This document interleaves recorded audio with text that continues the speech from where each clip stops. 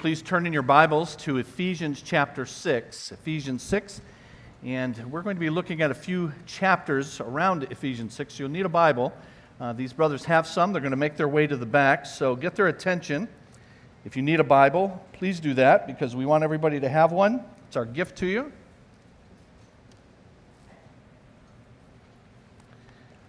Ephesians 6.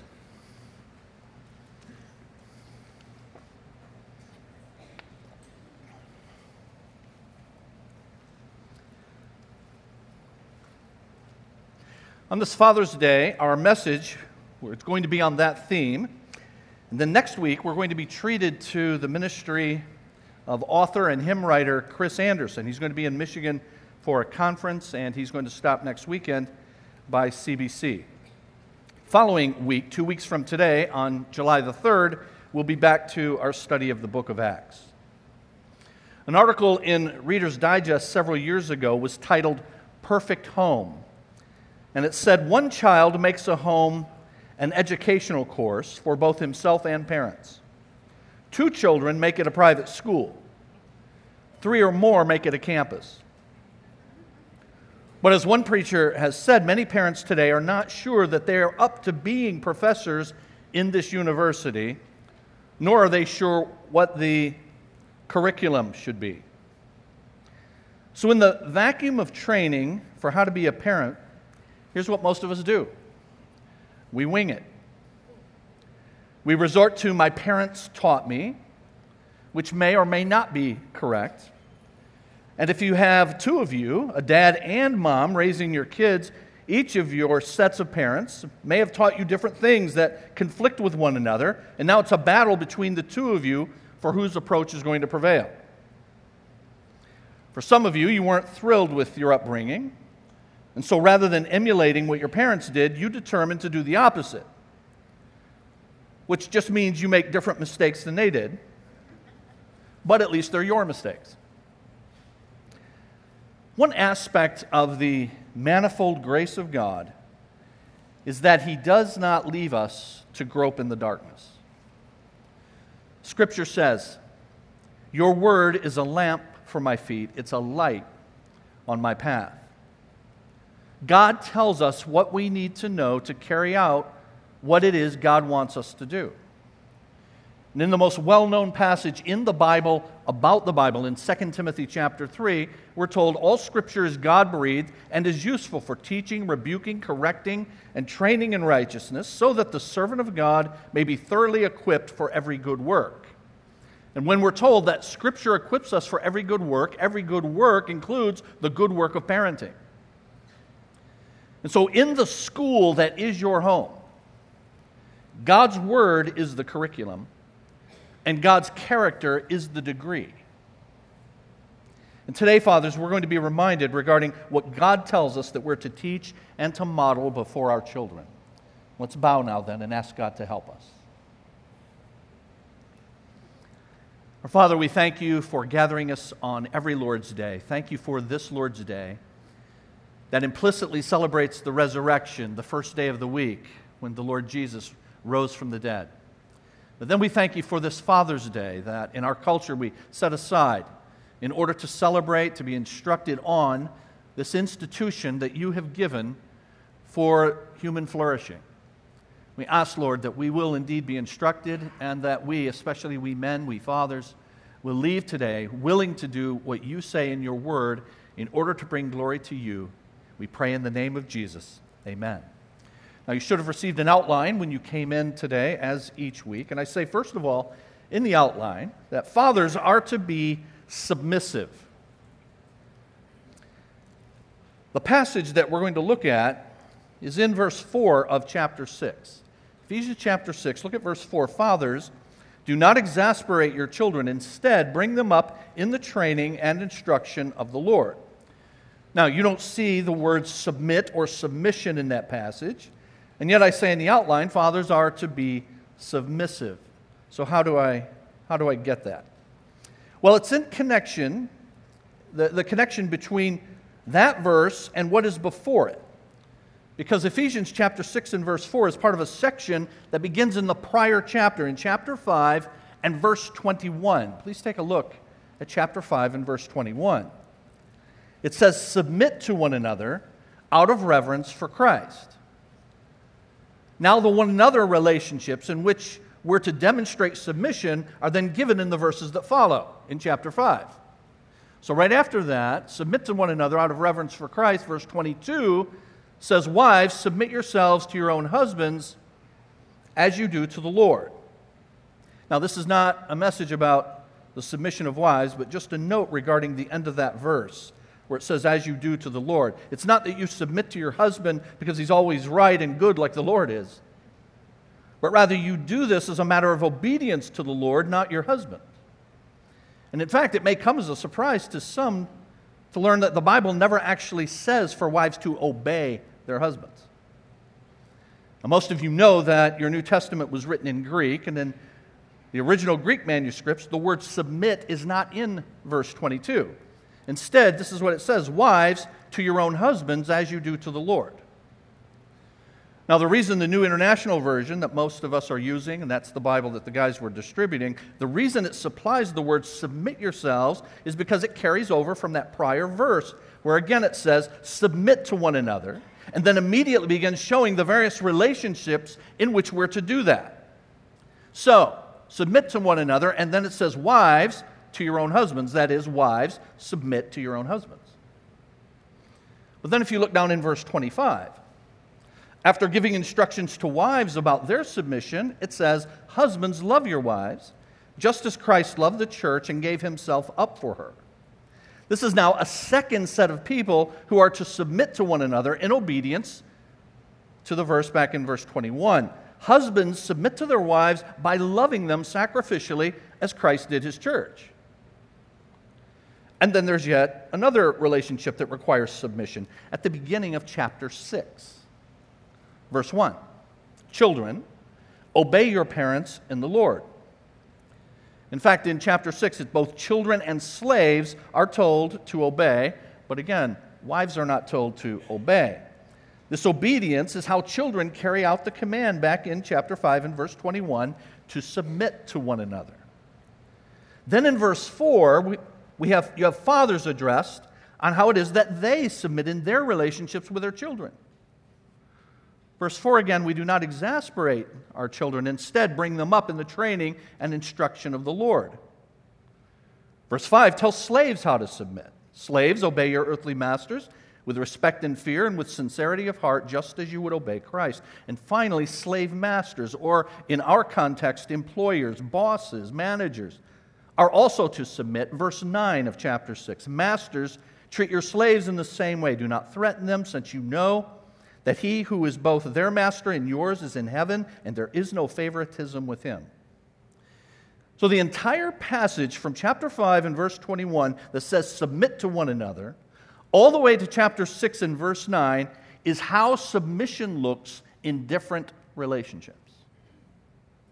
Wives to husbands, husbands to wives, children to parents, fathers to children, employees to employers, and employers to employees.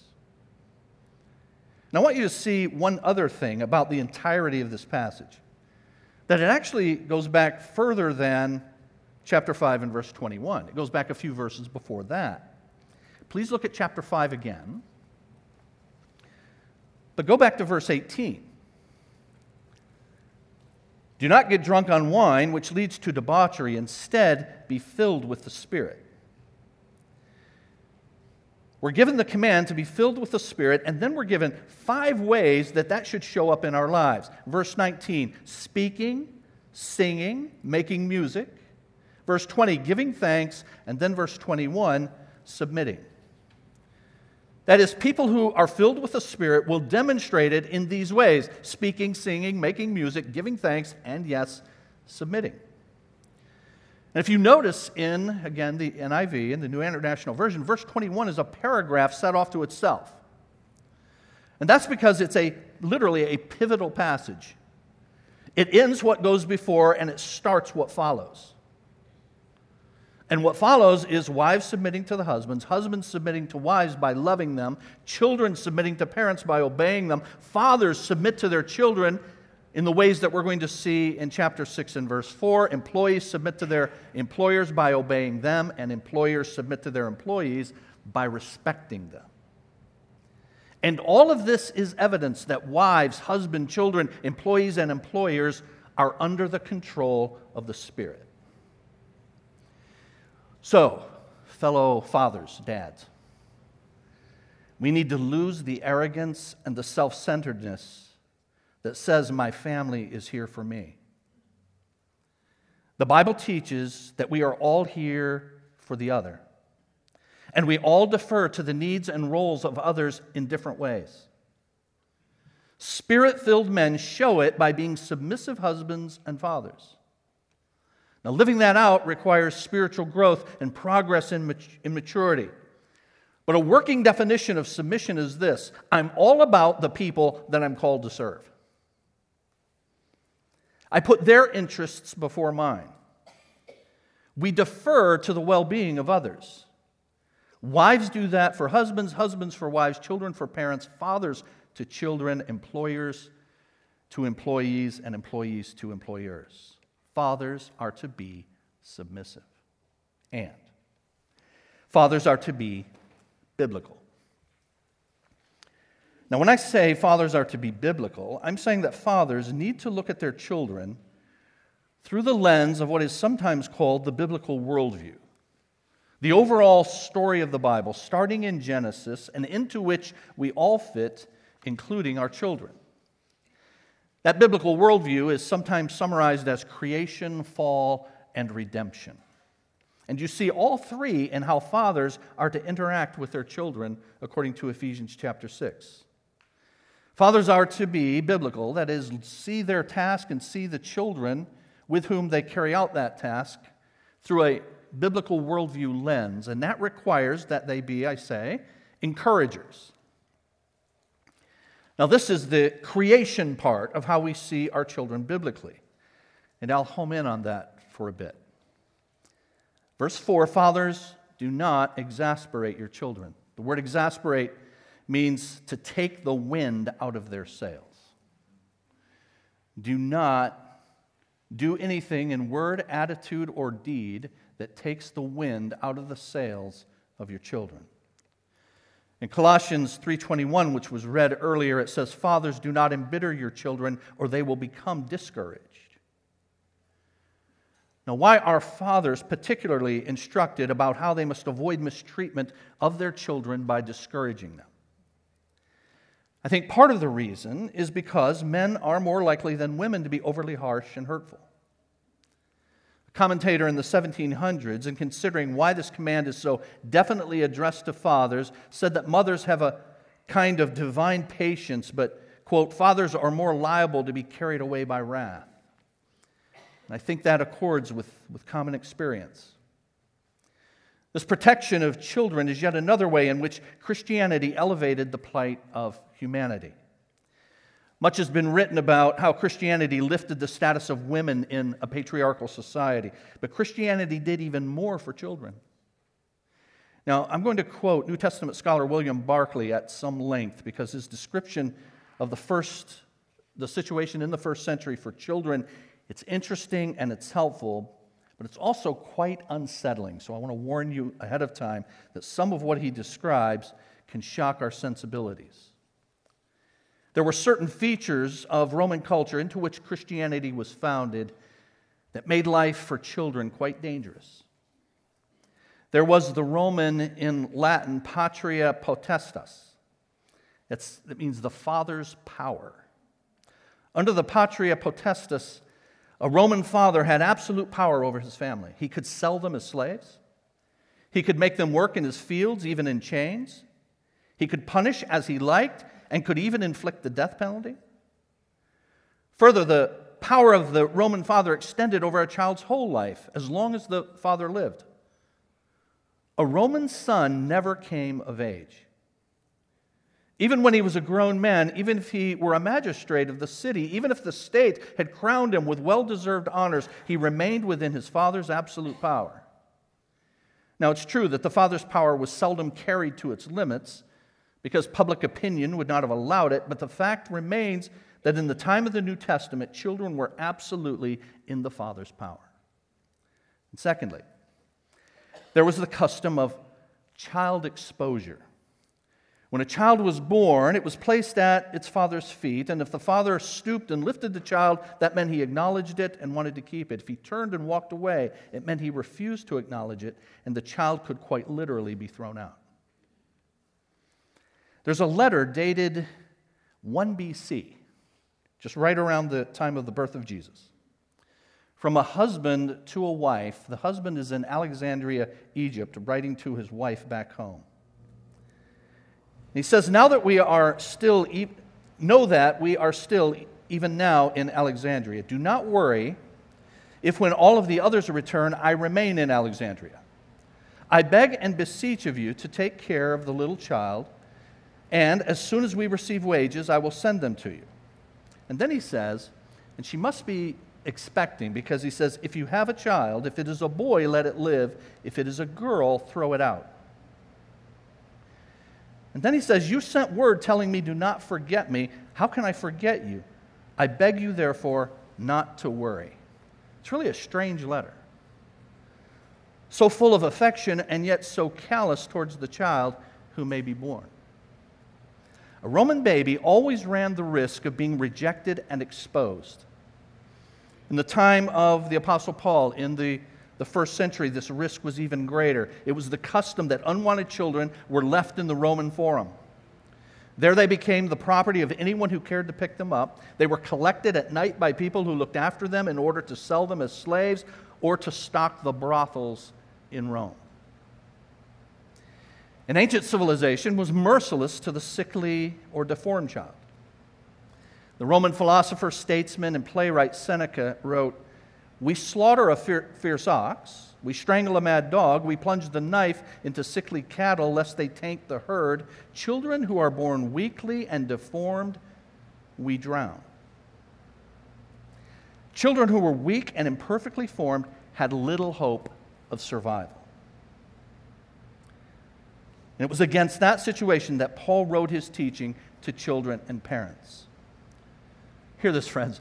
If ever we are asked what good Christianity has done to the world,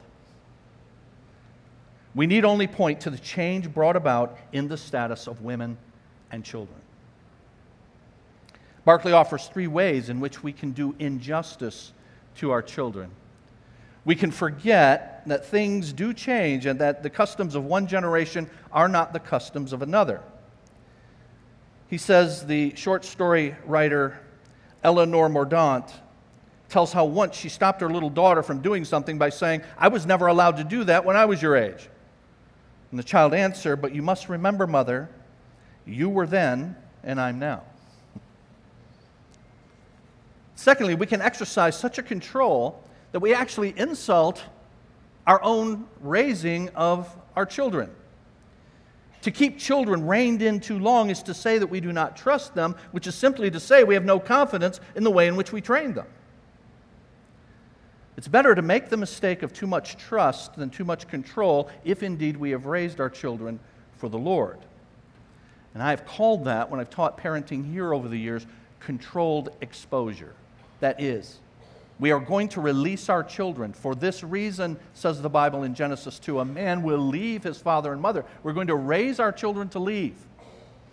But prior to them leaving, we're going to prepare them for that eventuality. And we do that in controlled exposure, preparing them for it and then giving them exposure, and preparing them and giving them exposure. And then another way we can fail our children is we forget the duty of encouragement. Martin Luther had a father who was very strict to the point of cruelty. And Luther himself used to say, spare the rod and spoil the child, that is true, but beside the rod, he would say, keep an apple to give him when he's done well.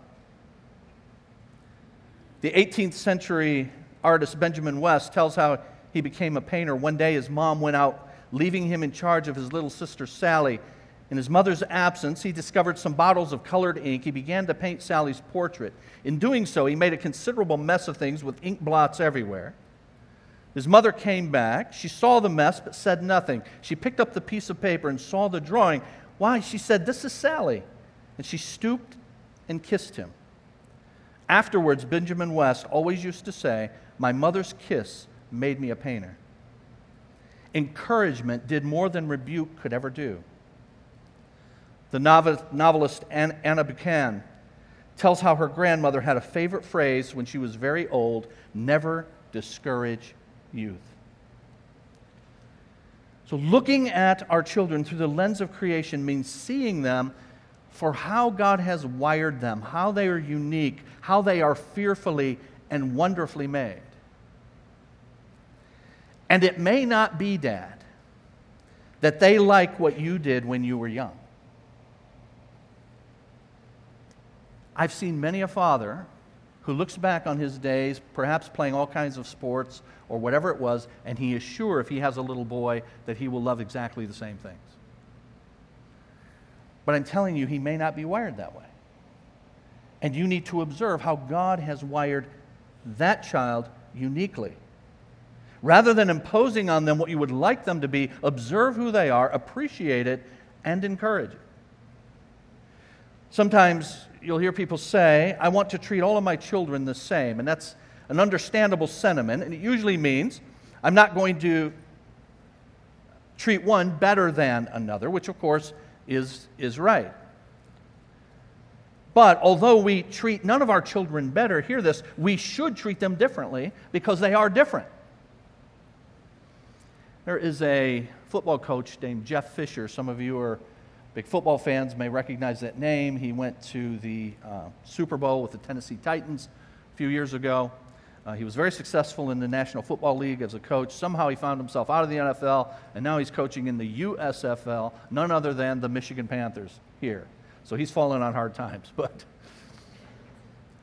But he was asked a question. I remember on a sports radio show years ago, and it stuck with me. He said, when he was coaching in the NFL, with all of the high salaries and all the prima donna athletes, do you treat them the same or do you treat them differently? And I thought his answer was very helpful. He said, "I treat them differently under the same rules. I treat them as individuals, but under the same rules." Fathers and parents who see their children through the lens of how they were designed by God, not us. That's the way we're to do it. But nevertheless, we are also not to be naive about our children. Wonderful, made in the image of God, fearfully and wonderfully made, but we're not naive about them either. So although fathers are to be encouragers, I say in your outline as well, they are to be trainers. That's why verse 4 says, "Do not exasperate your children, instead bring them up in the training of the Lord." The Greek word that's translated training means discipline. We bring them up in the discipline of the Lord. It refers to enforced learning or learning with structure or learning with some teeth in it. Discipline is required for a child because children require structure in order to grow. The Bible says, "A rod and a reprimand impart wisdom, but a child left undisciplined disgraces its mother." Now, why is that true? Because of another proverb. Foolishness is bound up in the heart of a child. And why is foolishness bound up in the heart of a child? That's because of something else. That just like you and just like me, they are by nature sinners. And our Ephesians chapter 2 and verse 1 says we all come into this world dead in transgressions and sins. So this is the fall part of creation, fall redemption. We encourage our children by seeing them through the lens of how they're wired, how they're made by God uniquely. But we're not naive. We understand that those very gifts that they have, because they are sinners, can be used in sinful ways. But we see the tendency to imbalance and distortion in discipline and instruction very often among parents. Some are very overbearing, others are very permissive. Very often you have parents that are one or the other. One tends to forget the object, the overbearing one tends to forget the object, namely the child. It's them, not you and your reputation. Sometimes we are such disciplinarians because we're worried about how it will look to other people when our children misbehave. But we have to always remember it's about them, not us. And so avoid being overbearing. And the other, the permissiveness, misunderstands what biblical love is. I've given you a working definition of biblical love a number of times. It is doing what is in the best interest of another. Doing what's in the best interest of another. And when we love our children, we are willing to discipline them when they do wrong because it's in their best interest. So you do this, friends, in training and disciplining your children. You're teaching your children that a good God has placed good people in their lives to move them toward His good purposes. We discipline our children because we want them to know that a good God has placed good people in their lives to move them toward His good purposes. Notice over and over, God is good. God's ways are good. God's ways are best, child. And if you do this, it will go well with you. And so I'm doing this for you. Fathers are to be encouragers, seeing them through the lens of creation. They're to be trainers, though, seeing them through as well the lens of the fall, and they are to be teachers.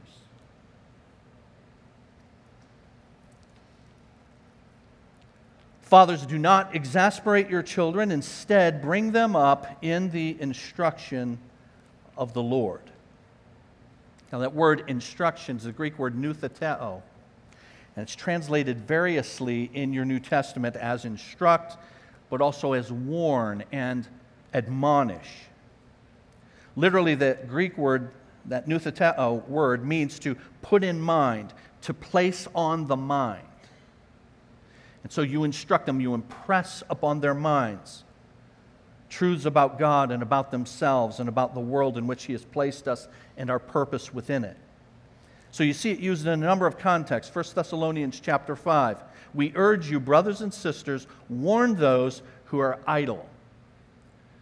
And if you were to read the first letter to the church at Thessalonica, 1 Thessalonians, you would discover that they had an issue there. One of the issues was that there were people who weren't working for a living. They were idle. And so they were being disobedient to what the Apostle Paul had told them when he was with them in the city of Thessalonica. And that's why he says, you warn those who are idle. He's saying, warn the people who are disobedient. In this case, their disobedience is their idleness. Warn them, noutheteo them. And then you have it used in Romans chapter 15, where the same Paul writes and says, you yourselves are full of goodness, filled with all knowledge, and able to admonish one another.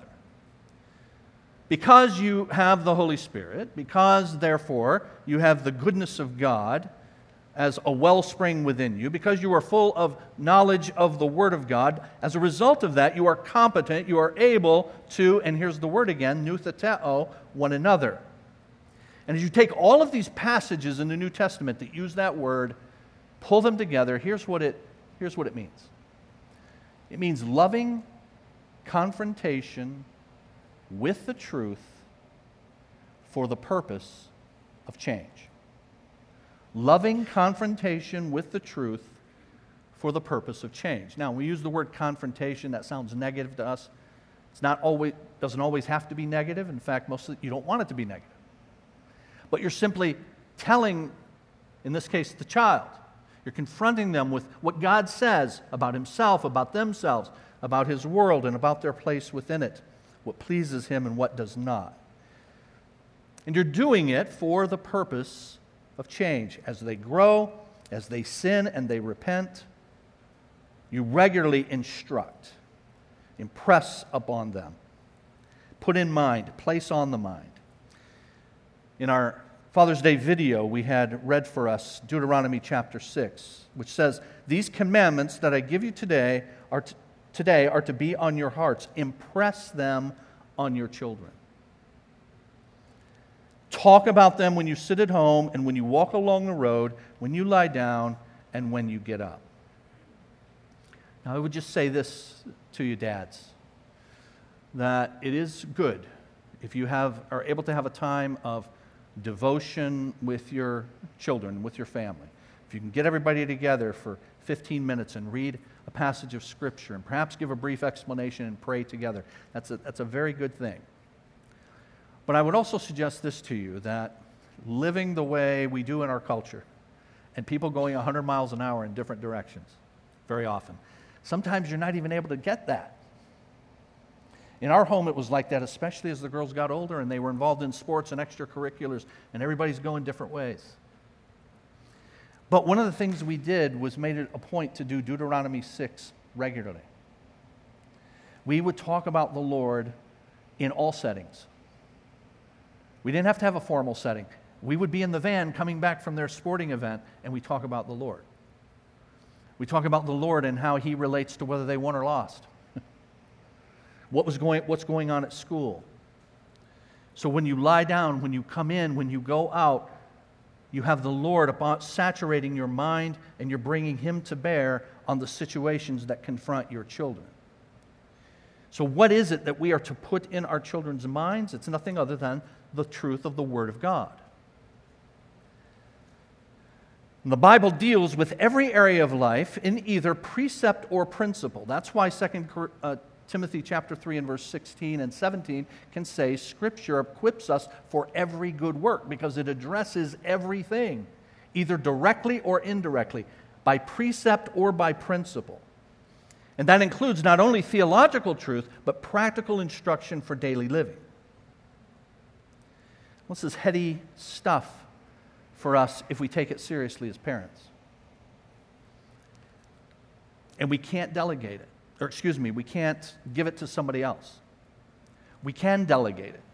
We can partner with others to help us in this task. We can delegate instruction to the church and the school, but please always understand, especially dads, delegation is not abdication. If you choose public school, if you choose private school, if you directly homeschool, in all of those situations, you have not abdicated your responsibility for your child's education. And so what are we giving them? We're giving them the instruction of the Lord, the Word of God, especially with a focus on the gospel, to see them come to a saving knowledge of the Lord Jesus Christ. And this is the redemption part of seeing our children through a biblical worldview lens. Creation, how has God wired them? Encourage them in that. But then with the fall, they are sinners, and we see how it can go awry. And so we help them with that from God's Word. But in redemption, we are showing them the corrective, ultimately, is the Lord Jesus Christ and a relationship with Him. Now, as a dad, as you think about all of that, you may say, dude, it's all too much for me. I've got to know my children. I've got to know the Word. I have to love my wife. I have to provide for my family too. How can I do all of that? And the answer is you cannot. And I cannot. Not by ourselves, friends. Here's what I recommend you do. I recommend you find a Bible church that will teach you the Bible so that you can teach them and live it before them. A Bible church that has other people in your same phase of life who can sharpen you. A Bible church that has people who are in the final lap of their race, who have learned from what they did right and what they did wrong, and can help you to not repeat their mistakes, but emulate their successes. And if I can think of a place like that, I'll let you know. Okay? Seriously, we have, by God's grace, you have that in God's church. This is a family of families. That's what the church is. It's God's family, a family of families. And you have that available to you, but it cannot help you at all if you do not avail yourself of what is offered. Dad, the best thing that you can do is avail yourself of everything that God is offering to you and your family through His church. That's why we do it. Now, on Mother's Day, we had a book for the ladies at a discounted price, and We were to have a book for the men today, likewise at a discounted price. We ordered it from Amazon. On their normal schedule, it would have been here. Alas, they're arriving today, on Sunday, on Father's Day, but too late for you to have them this morning, so we'll have to have them for you next week. But the book is titled The Masculine Mandate by Richard Phillips. Richard Phillips was my advisor for the doctoral work that I just completed a few weeks ago. And so I had made a deal with him. If you give me a good grade, I'll hawk your books at my church. That's not the deal.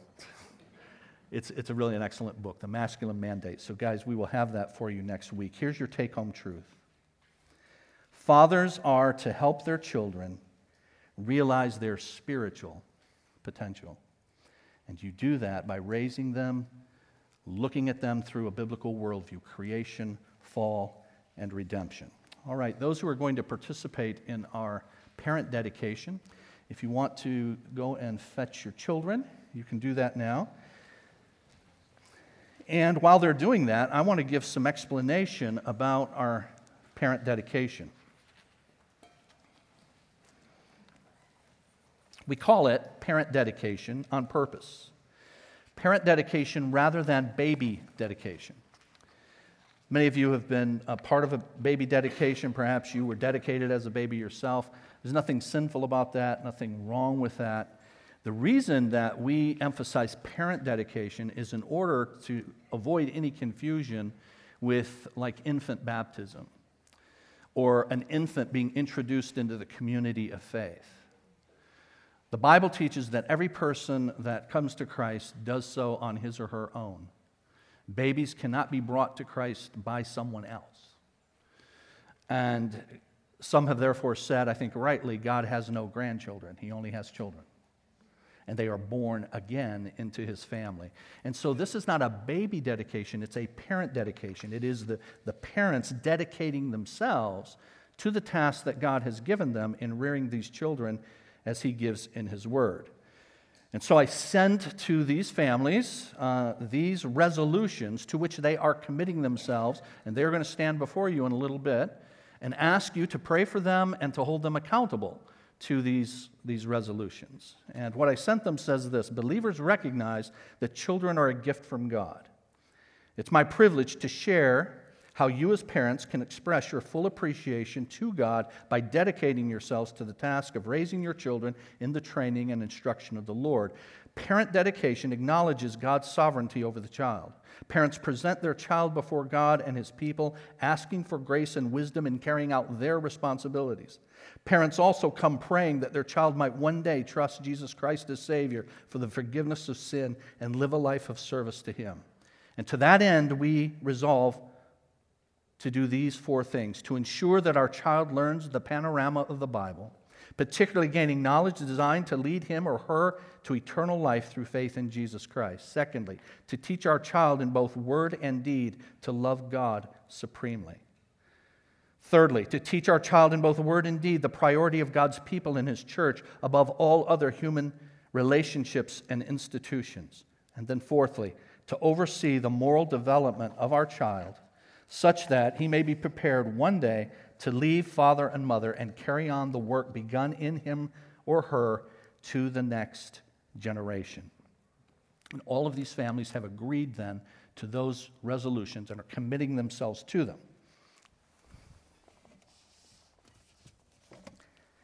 Now, as the parents come forward in just a bit, the fathers will introduce each of their families. And each of them is going to receive a gift to remember this day by.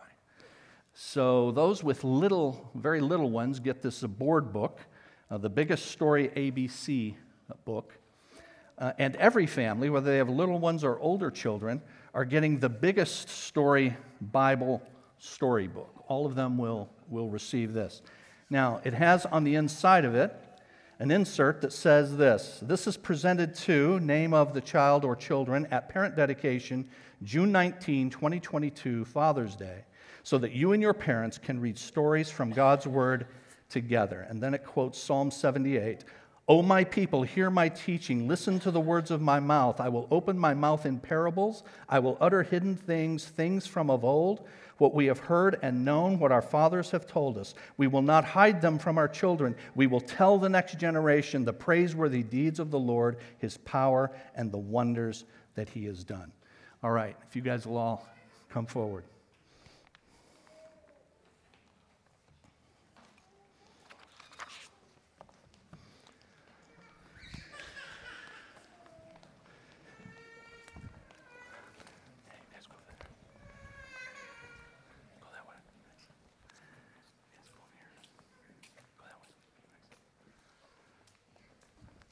So our space has been invaded by the little ones.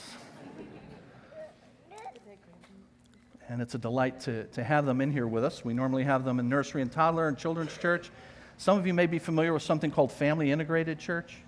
That's where they don't have nursery, toddler, children's church. They don't believe in it. They're all in together. Anybody in favor of that? Yeah, me neither. But we loved having them in here today. And so we are going to have a representative from each family, then introduce the family. Grant, do you have the microphone? James has it down there. All right, James, we'll start with you and then just bring it on down. Okay. My name's James Donovan. This is my wife, Erica, son, Judson, and Ellie. My name's Grant Weaver. This is my wife, Emma, and my daughter, Clementine. My name's Anthony, this is Jessica, we're the Sodders, and this is Isla Josephine Sodder. Yeah.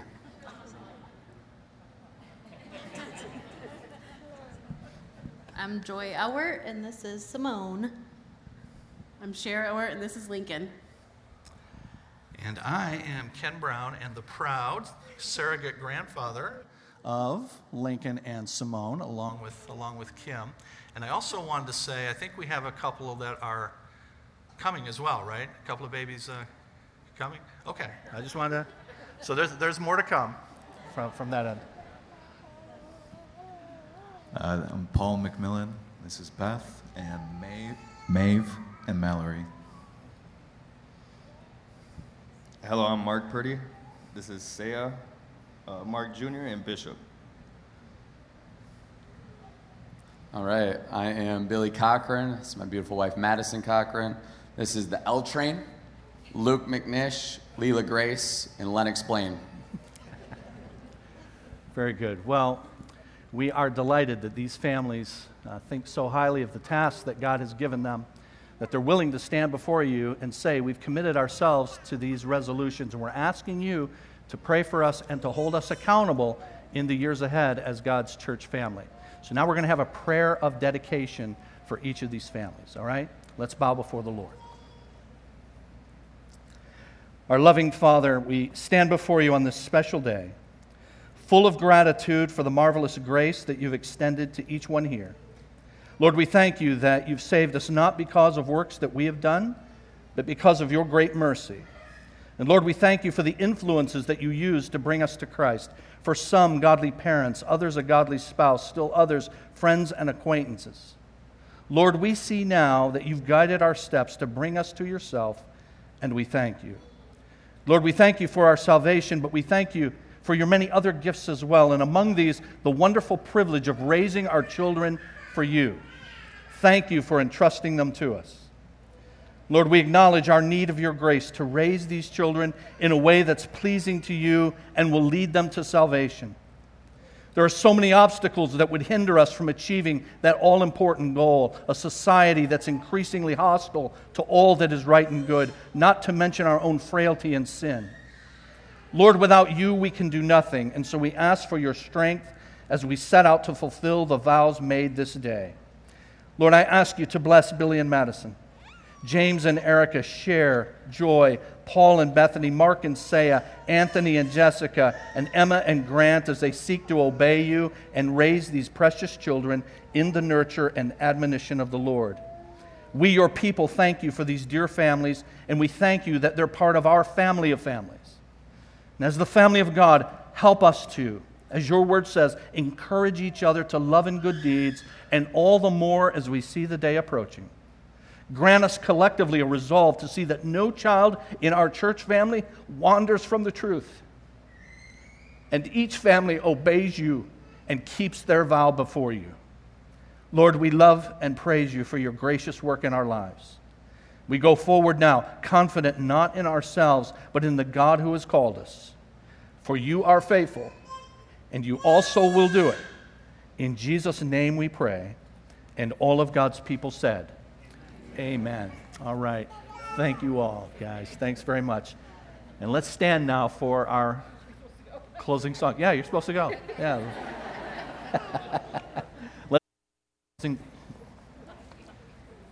We'll stand for our closing song. Thanks.